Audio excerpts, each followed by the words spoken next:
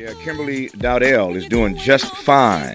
Thank you, Mary J. Blige. She's doing just fine because she is about to become the president of the AIA in just a few weeks. She will be the first black woman in the 166-year history of the American Institute of Architects to fill that coveted post. Architecture, as you well know, is still among the most overwhelmingly white and male professions in all of America. So Kimberly Dowdell's ascent to the presidency of this esteemed organization is a huge deal, and I am honored to have her on this program for the hour to celebrate her.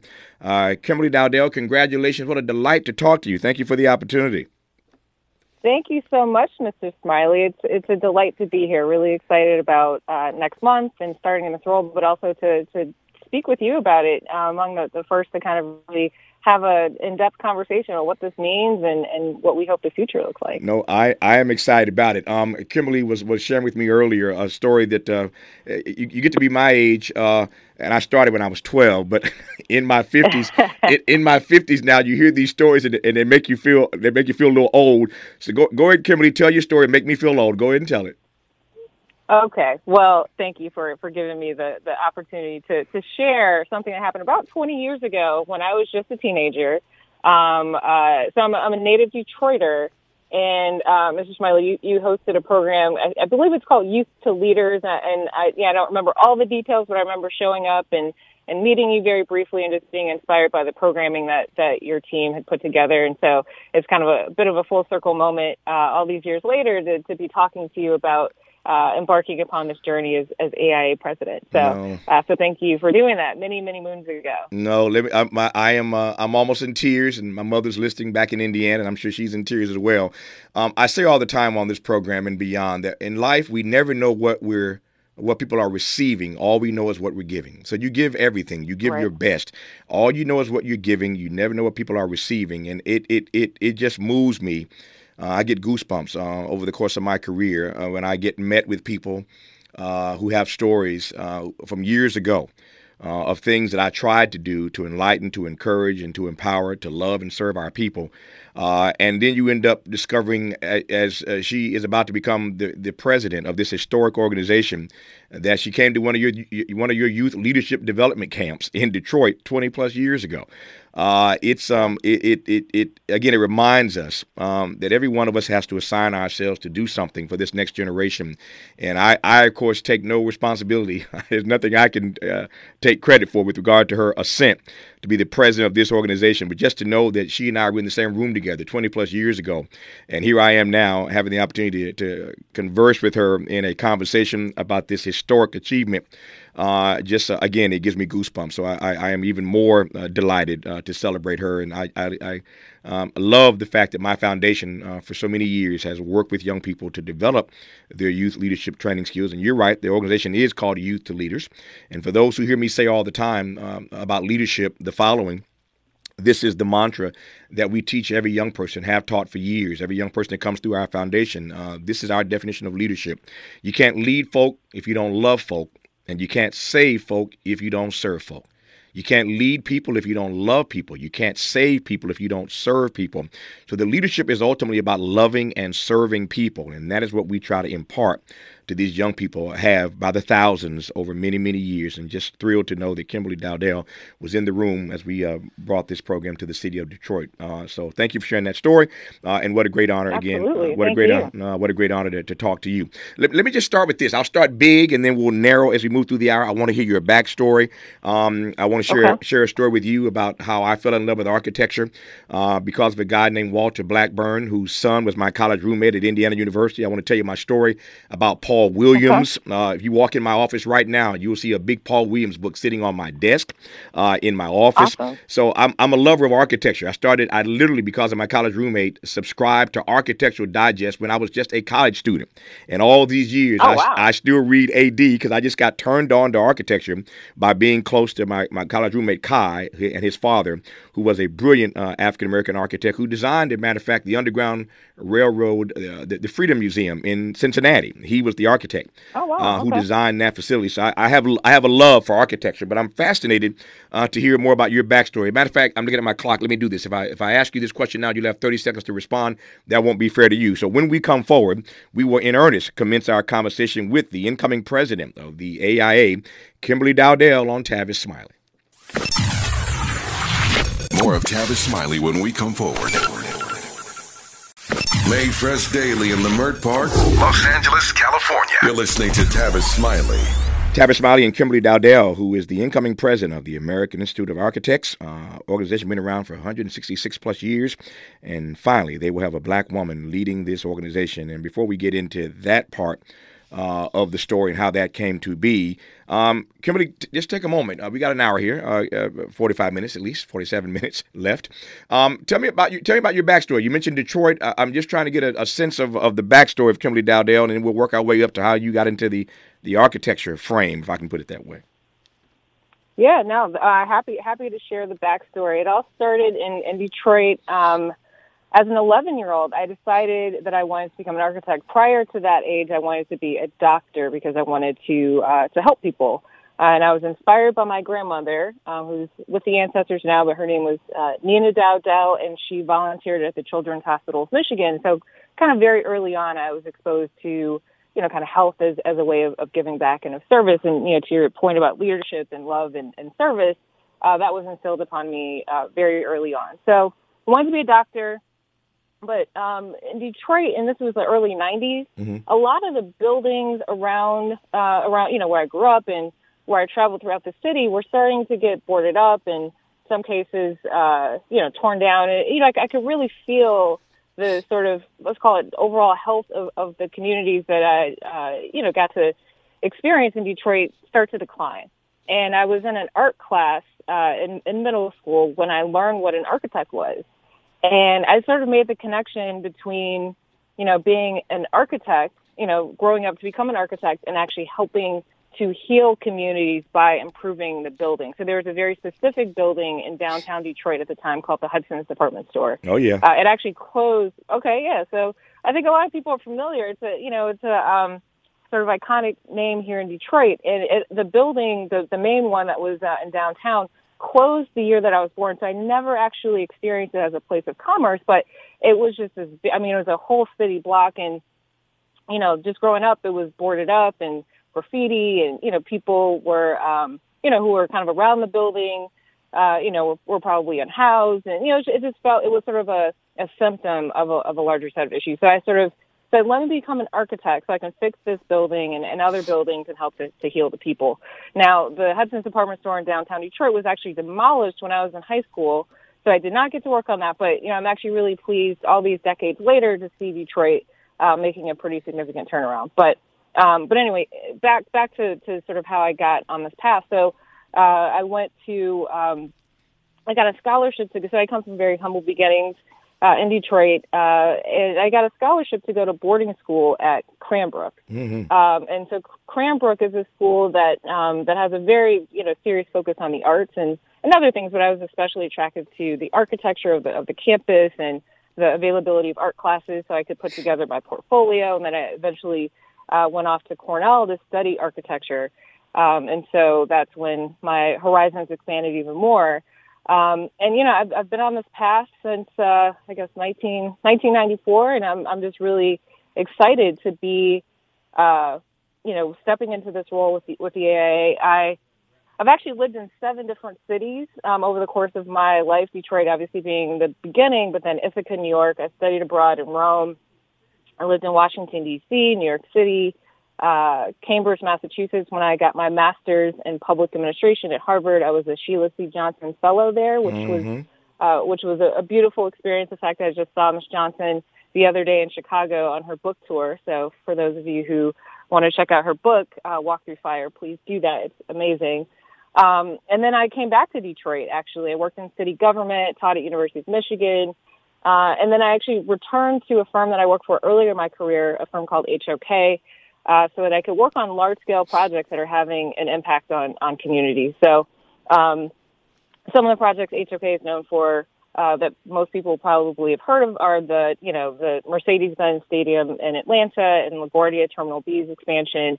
So airports, hospitals, schools, all kinds of large scale projects, which is the scale that I like to work at. In fact, my very first project at HOK was an airport in Doha. So those are the things that I kind of do for my day job. Right. But my volunteer role really started with NOMA, which is the National Organization of Minority Architects. Founded in 1971, I joined as a student back in 2004 for the student design competition and was invited to join the national board right after I graduated. So that's where I really got to grow as a leader, at the national level for architecture. And then I was encouraged to run for president of NOMA in 2019. Actually, it was a few years before that, but I actually served as president in 2019 and 2020. And during that time, I really wanted to be intentional about the messaging of what, not just what NOMA did, but what architects did, and how do we, increase our membership, help to build the pipeline of people coming into the profession. There actually, to this day, there's only 2,532 Black architects in the United States. There's a total of 120,000 approximately in the U.S. It's actually not that large of a profession. There are more attorneys just in the state of California than there are architects. But of that number, just over 2,500 are Black. And of that number, only 593 are Black women. And about 10 years ago, when I became a licensed architect, I was number 295. And we all know our number because there's so few of us, and we kind of all know each other. Yeah. So I did a pretty good job as president of NOMA, nearly tripled our membership and, really kind of raised the organization's profile. And I think the folks at AIA took notice. And I've been an AIA member since the beginning of my career as well. I just really took more of a leadership role with NOMA throughout my career. So some of the mentors and other folks around AIA that I've had said, you really need to run. In late 2021, and I decided to go ahead and do that in early 22, and the election results were in my favor.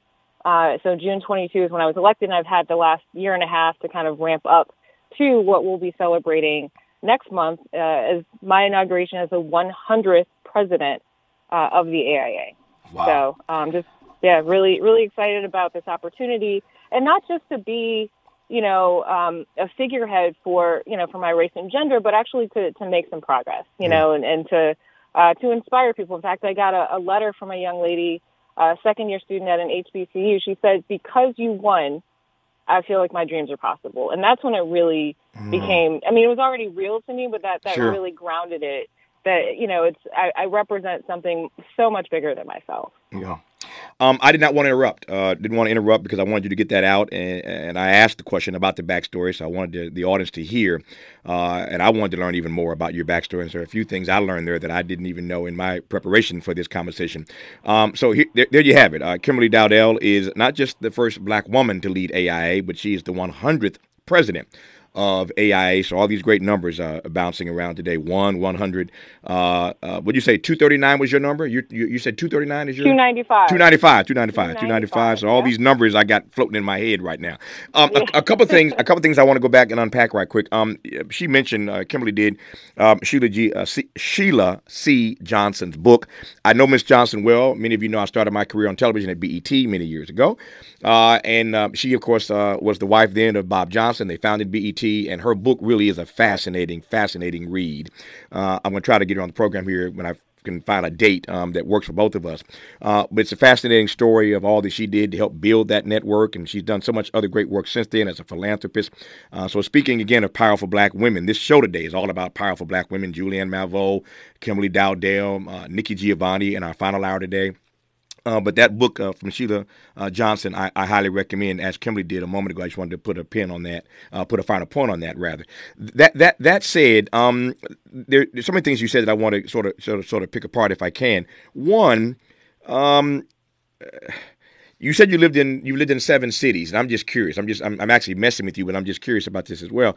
Which is, of the 7 cities that you mentioned that you've lived in, which one had architecture that you found most stunning? The architecture of the city you found most stunning in what That's a city? dangerous I question, know. That's why I Mr. ask it. Smiley. That's why I ask it. So, so actually, I may have missed, as I was going through my list, I may have missed a key city, which is Chicago, which is actually Yes. where I live right now. Okay. New York and Chicago they take architecture very, very seriously. Mm-hmm. Also, I mean, I studied abroad in Rome, and that's like a whole different situation because we're talking about antiquity and design. So that's kind of off to the side. But in terms of the U.S. context, I think Chicago takes architecture super, super seriously. New York obviously has really, really amazing architecture. So I would put those two at the top of my list. They're both wonderful cities. What's funny about that is that we agree in that regard. And I've said this. I'm not saying it now just because you said it, but my friends know I've had this conversation many times. For years, I have maintained, and I'm sometimes the lonely person in this conversation, the odd man out, as it were, the outlier. But I, for years, have maintained that the Chicago skyline I find much more fascinating than the New York skyline. And New York is a beautiful skyline. But when it comes to just pure architecture, and you stand back and look at that thing, the Chicago skyline to me is infinitely more intriguing to me than the New York skyline. Now, not trying to get you in trouble, but would you argue me on that point? I think they're both beautiful in their own unique ways. Mm-hmm. So yeah, I'm not going to get in trouble on that one. Yeah, she's actually, not taking the bait. My initial licensure was in New York, or is in New York State. Right. So I definitely, and I spent probably the majority of my professional career in New York. So great city, great energy, very dynamic. Chicago, also amazing. I mean, also just the asset of having Lake Michigan right there is a super, super unique element. So just I celebrate architecture in both cities. They both take it seriously. But I think you're right. Chicago did innovate on a lot of different fronts. Yeah. Especially with the first skyscraper. Yep. That's a big deal. So. Yep. Shout out to Chicago and New York. Fair enough. You're the president of the AIA, so I don't want to get you in any trouble. So I'll let that go. Let me ask the penultimate question. And you knew this was coming. You mentioned those numbers. 2,530, as I recall. 593 women. You're number 295 as a black woman. Why, even to this day, are there so few African Americans in your chosen field of architecture? Yeah, I mean, I think part of it is not having a lot of awareness around what architecture is or what architects do. I was very fortunate in that, I took an art class in middle school where I learned what an architect did. In fact, I'll just tell a short story on that. Our art teacher gave us all a shoebox and said to make an apartment or, make some kind of space, like a little model. And so I took little carpet samples and blocks and, made the space. And that's what sort of introduced me to the power of design. Like I can decide I want this to go here and that to go here. And that's how this will work. Mm-hmm. And it was an empowering moment. And because of that, that's how I made the connection between, that small scale project to, eventually, hopefully revitalizing the Hudson's department store, which didn't come to fruition. And that's actually one of the reasons why I'm so passionate about arts and education. As you probably know, a lot of schools have taken out funding for the arts. And so I think particularly in Black communities, it's important that we make sure that young people are exposed to it. And that's actually, that's the reason why I'm not just a board member, but board chair for an organization in Chicago called Ingenuity, which works to ensure that all Chicago public school students have access to a high-quality arts education. So but back to the answer, not even knowing what an architect is a barrier, right? And so in order to apply to architecture school, you have to have a portfolio. And so if you are, let's say even you're a senior in high school and you find out what architecture is about and you start to apply, you have a lot of work to do to make up for, probably the last 2 years that you maybe weren't taking art classes and creating content for your portfolio.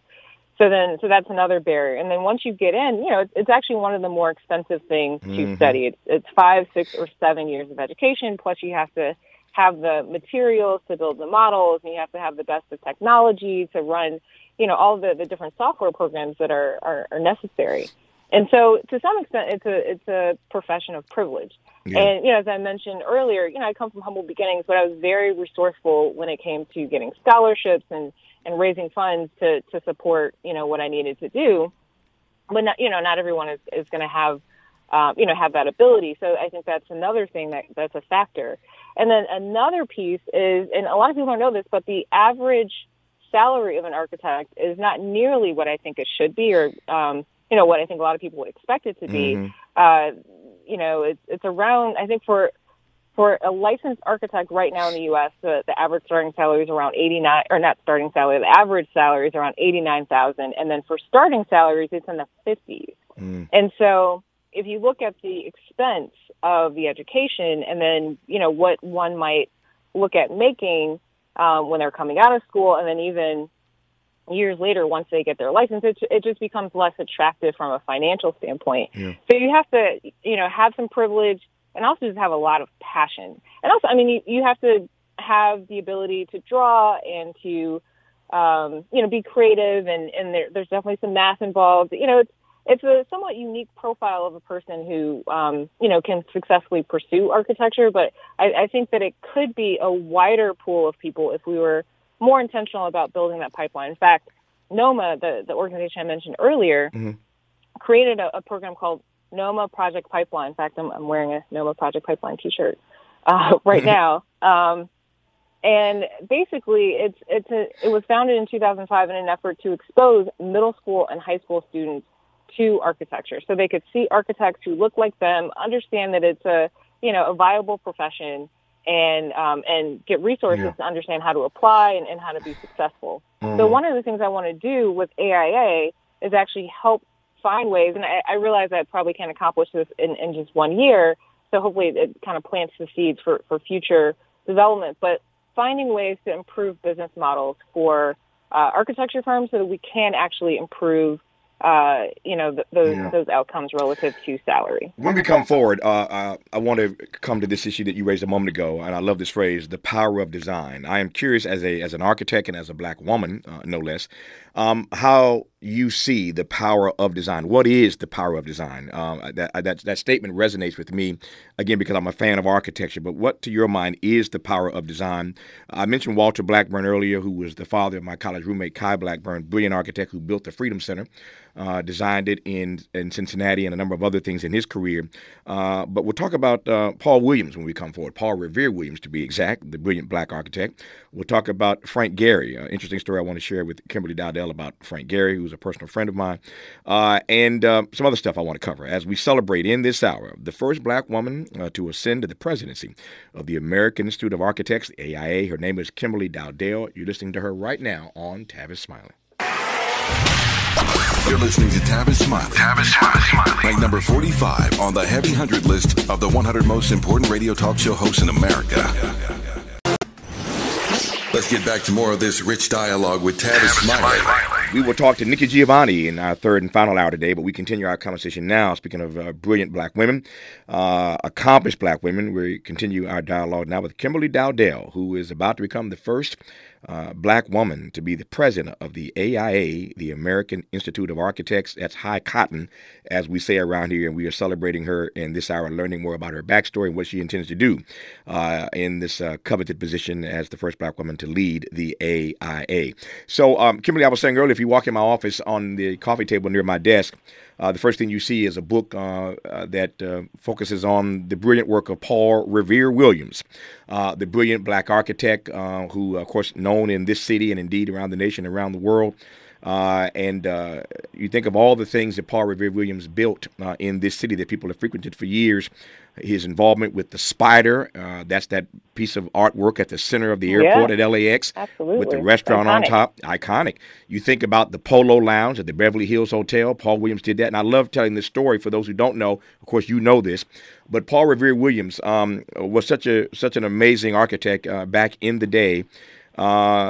When segregation was alive, even in this city of Los Angeles. This radio program is heard across the nation, but we're flagship here in L.A. By the way, Kimberly, you'll be fascinated to know that this studio is just about a mile and a half down the street from the home that Paul Revere Williams built and lived in.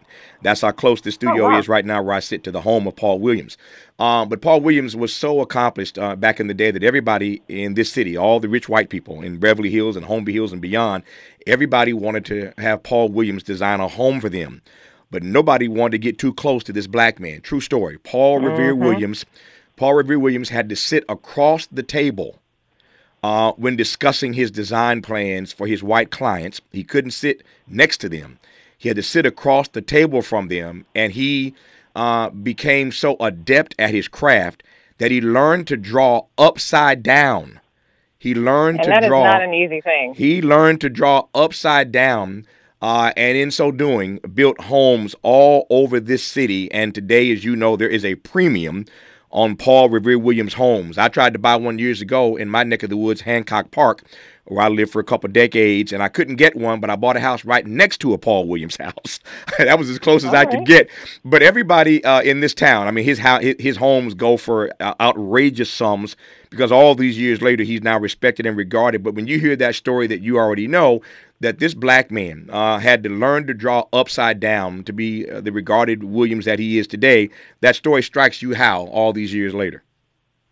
I mean, it's amazing because, first of all, drawing upside down is really hard. Drawing just straight on is not necessarily the easiest thing. So, like I mentioned, it's a lot to be an architect, but then to have to go through these extra steps as a black person, 100 years ago. In fact, I'm pleased to report that Paul Revere Williams was actually the first black member of the AIA in 1923. So 100 years ago is when Mr. Williams became an AI member. So I'm really happy, that we're able to celebrate. And to put a finer point on that, he became a member 100 years ago, the first black member, and the first black woman to be president of that organization is their 100th president. I'm just trying to connect these dots here. Poetic. Yes. It's poetic. There you go. Speaking of numbers.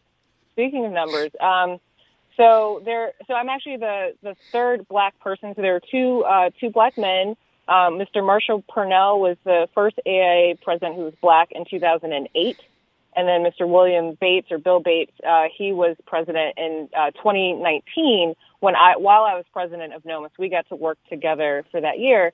And it was wonderful just, learning from them. And so I like to say I stand on the shoulders of giants. Also, I'm the seventh woman. The very first woman was a woman by the name of Susan Maxman in 1992, which also was not really that long ago for the Institute to have its first woman. And totally separate from the AI conversation, but my line number is number 7. So there's some Go there. on and shout out the sorority. Shout it out. That would be the Alpha Kappa Alpha Sorority Incorporated. So I just wanted to share all these connections that I think are quite poetic. We love the AKs. I ain't mad at you. Yeah. Let me ask you how it is to navigate a profession that is so white and male. And I know something of this. Because talk radio is, I call it a conservative citadel. What we're doing here and across the country is uniquely different because it is a white male-dominated field. This ain't the first field I've been in throughout my career that is white male-dominated. But to your point, first woman doesn't show up to 92, first black man a few years after that. I mean, so my point is that this is still an overwhelmingly white male field. How do black people, black women no less, navigate that sort of terrain, that kind of territory? Yeah, I mean, it's certainly a challenge, which is why the numbers look like what they do. But I would say that I've been very fortunate in that I was connected to NOMA very early on as a student, and then also the resources of the AIA. And like with many things, the more you put into your professional organizations, generally the more you get out of it. And so I invested a lot in NOMA, especially. But also having membership in AIA throughout my career has helped me to just have access to information, know how to navigate the licensure process, which is quite intense. And I mean, just the power of mentorship and sponsorship. So at my firm, HOK, I've had some really great mentors, but also one sponsor in particular who just made sure that I kind of got what I needed as an employee and now a shareholder with the company. Like, it's important to have those champions, and they may not look like you. Yeah. But, you've got to be open to asking for help, or, be open to receiving help when someone, sees something in you and they want to help you. Yeah. So, have those conversations, figure out how to navigate, the corporate world. And, I would say I work for a large firm, but, I've also, have experience with, being an owner of a small firm and navigating some of those challenges. And I have many friends who own small design firms. And there are real challenges there with gaining, access to certain contracts. And that's actually one of the things that we were working on. Well, they're still working on it at NOMA. I'm just no longer on the board, but, finding ways to help small business owners, in particular Black business owners of architecture firms, get access to, to the clientele that will help their businesses excel to the next level. And even at my firm, HOK, we created a program called HOK Tapestry to help us work with smaller firms and help to kind of get their, get their businesses more support. So to kind of further answer your question, I think it's definitely a challenge to, one, get into the profession and navigate, some of the challenges of getting work and remaining profitable. But you've got to really lean on your network. I think that's one of the most critical things. Speaking of leaning on your network, this is a story I've never told publicly, and I'm only doing it now because I'm talking to Kimberly Dowdell, who's a history maker herself. But I mentioned earlier that I've had the honor over the course of my career to become personal friends with the brilliant architect Frank Gehry, who, of course, is based here in L.A., Santa Monica to be exact. Everybody knows Frank Gehry. He designed Disney Hall in Los Angeles. He designed Bilbao, the Guggenheim, and so many other great projects. Everybody knows Frank Gehry, who may be regarded at the moment as the world's greatest living architect. One could debate that, but I think Frank Gehry would certainly be on the short list, if not at the top of the list.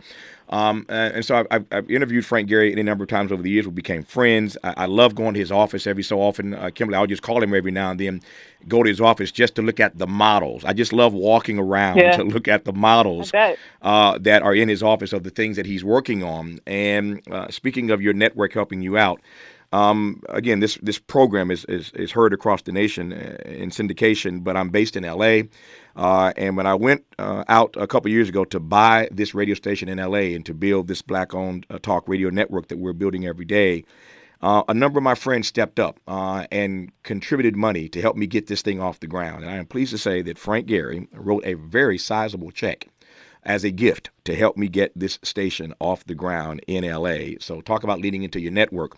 I share that story. I never shared it before, but Frank Gehry was one of the persons who helped me get this thing off the ground here in L.A., and I am deeply indebted to the brilliant architect Frank Gehry. When we come forward, more of our conversation with the new president of AIA, Kimberly Dowdell, on Tavis Smiley. Seeking the truth, speaking the truth. This is the Tavis Smiley Show. Sounds different, huh? This is Tavis Smiley. Tavis Smiley and Kimberly Dowdell, the new president of the American Institute of Architects, the AIA, first Black woman to be so honored. I should say they are so honored to have her as their incoming president in just a few weeks from now. Watching my time is getting tight on me. Let me kind of weave two things together. You talked earlier about, use this phrase, the power of design. As an architect, as a Black woman architect, what to your mind is the power of design, number one? I ask that in part because here in L.A. and other places I've traveled around the country, we have a bad habit of just tearing stuff down. I'm not sure that we really believe in celebrating some of these iconic structures that have in fact been built, and people have to fight like the devil to get certain things declared, local monuments or preserved.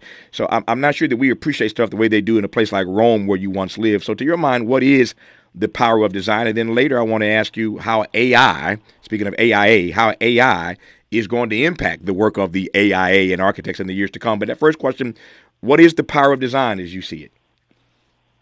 So I'm totally going to answer the question. I did want to say congratulations to you on being a trailblazer. I'm glad that Frank Gehry, wrote a significant check to help you get where you are, and I just want to celebrate you for a second. Thank you. So the next thing, I think about Frank Gehry. And many other architects have done some amazing work that's iconic, that's provocative, and you can tell that there's a real relationship between art and science. Like architecture at its best elevates the human experience and sort of carefully blends art and science. And I think Frank Gehry's work is an example of that. Mm-hmm. And so when we talk about the power of design, I think about, how architecture, it really does sort of, it's an indicator of the health of a place in many ways. Mm-hmm. And, you talked about buildings getting torn down. I mean, that definitely was a part of the story and still continues to be so today in Detroit, my hometown. And it makes me think of a sort of well-known saying that the most sustainable building is the one that already exists. And that kind of reminds me to mention the AI's two key strategic priorities. One is climate action, and two is equity, specifically racial, ethnic, and gender equity. How do we make sure that we are a more equitable profession so that we can actually reflect the society that we serve?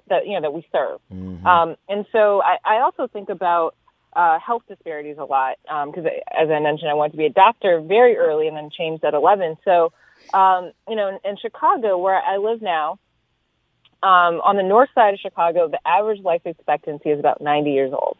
And on the south side of Chicago, which I think most people know is a predominantly black community, the average life expectancy is 60 years old. So there's a 30-year life expectancy gap in Chicago. And we see those numbers all around the country. And I think about, blight as another indicator of sort of a lack of health. And, I really think it's important that, cities and other types of governmental organizations and philanthropic organizations work with the private sector to address these issues so that we can actually improve our health outcomes. And one of the things that I'm looking to advance through the AIA next year is creating a chief architect program to actually help mayors identify architects that can be a key advisor to help them think through, their climate action solutions, equity solutions, as well as health equity. So those are some of the things that come to mind when I think about architecture and the potential to elevate the human experience. And just one quick story. I actually had an opportunity to serve on the Mayor's Institute of Design, sort of a workshop to help mayors understand the power of design in their own cities. They would present a case study, and then experts would help advise them. And the mayor of Monroe, Louisiana, and this was a few years ago, and he's still mayor. His name is Friday Ellis. So Mayor Friday Ellis said something I thought was brilliant. He said, "See beautiful, feel beautiful." And I think we have to really think about how our cities, our communities are looking and how they actually help to contribute to the health of our people. When we come forward in our remaining moments with Kimberly Dowdell, her thoughts on AI and what that means for the future of architecture, you're listening to Tavis Smiley. Hope, agency, dignity. This is Tavis Smiley. Can you dig it? Come on! Kimberly Dowdell, I've enjoyed celebrating you immensely in this hour. I've only got 2 minutes left. Your thoughts right quick on the future of AI and architecture. It's impacting everything else in our world. Yeah, absolutely. So as I mentioned, architecture is right at the intersection of art and science, and I think it really takes the human touch to get architecture right. But I think that AI can be a tool that architects use to increase productivity and cut down on time. And I have to give credit to the AI staff for actually having a group of folks that are working on this, both on the staff side and on the volunteer leadership side. And also I want to shout out our CEO, Lakeisha Ann Woods, who's also a black woman. She just started in her role at AIA as the first black woman, actually first black CEO of the organization, who keeps things going from year to year. And so she's very focused on this issue, as well as our current president, Emily Grandstaff-Rice, who's been a mentor to me, and she'll be president for the next 4 weeks. And so as a group, the three of us, we talk about these issues, and we think that while there is certainly a threat because it's unknown, like many industries are navigating, we feel confident that the value that architects create cannot be replaced entirely by these tools, but the tools can actually, in an ideal scenario, help us to really propel our work forward in a significant way. In the 30 seconds I have left, I don't need to color this question much more than this, but in 30 seconds, what would you say to black folk about their participation in the arts? Oh, I mean, I come from a family of artists. So I am 100%, in support of Black people expressing themselves and consuming arts. My older sister, Sabrina Nelson, is a profound artist in Detroit, as is her son, Mario Moore. So look them both up. And, I think that, the arts are, they reflect our soul. They reflect our culture. And I think we have to invest in the arts. We have to make sure young people are getting that exposure and that, people are being cultivated to create, the world that we want to see. And I think architecture is a part of that. Kimberly Dowdell is the incoming president of the American Institute of Architects, the AIA, making her the first Black woman to hold this coveted and esteemed position. Kimberly, congratulations. All the best to you in the coming months and years. And thank you for the chance to talk to you today. Thank you. Have a great day. Thank you. You too.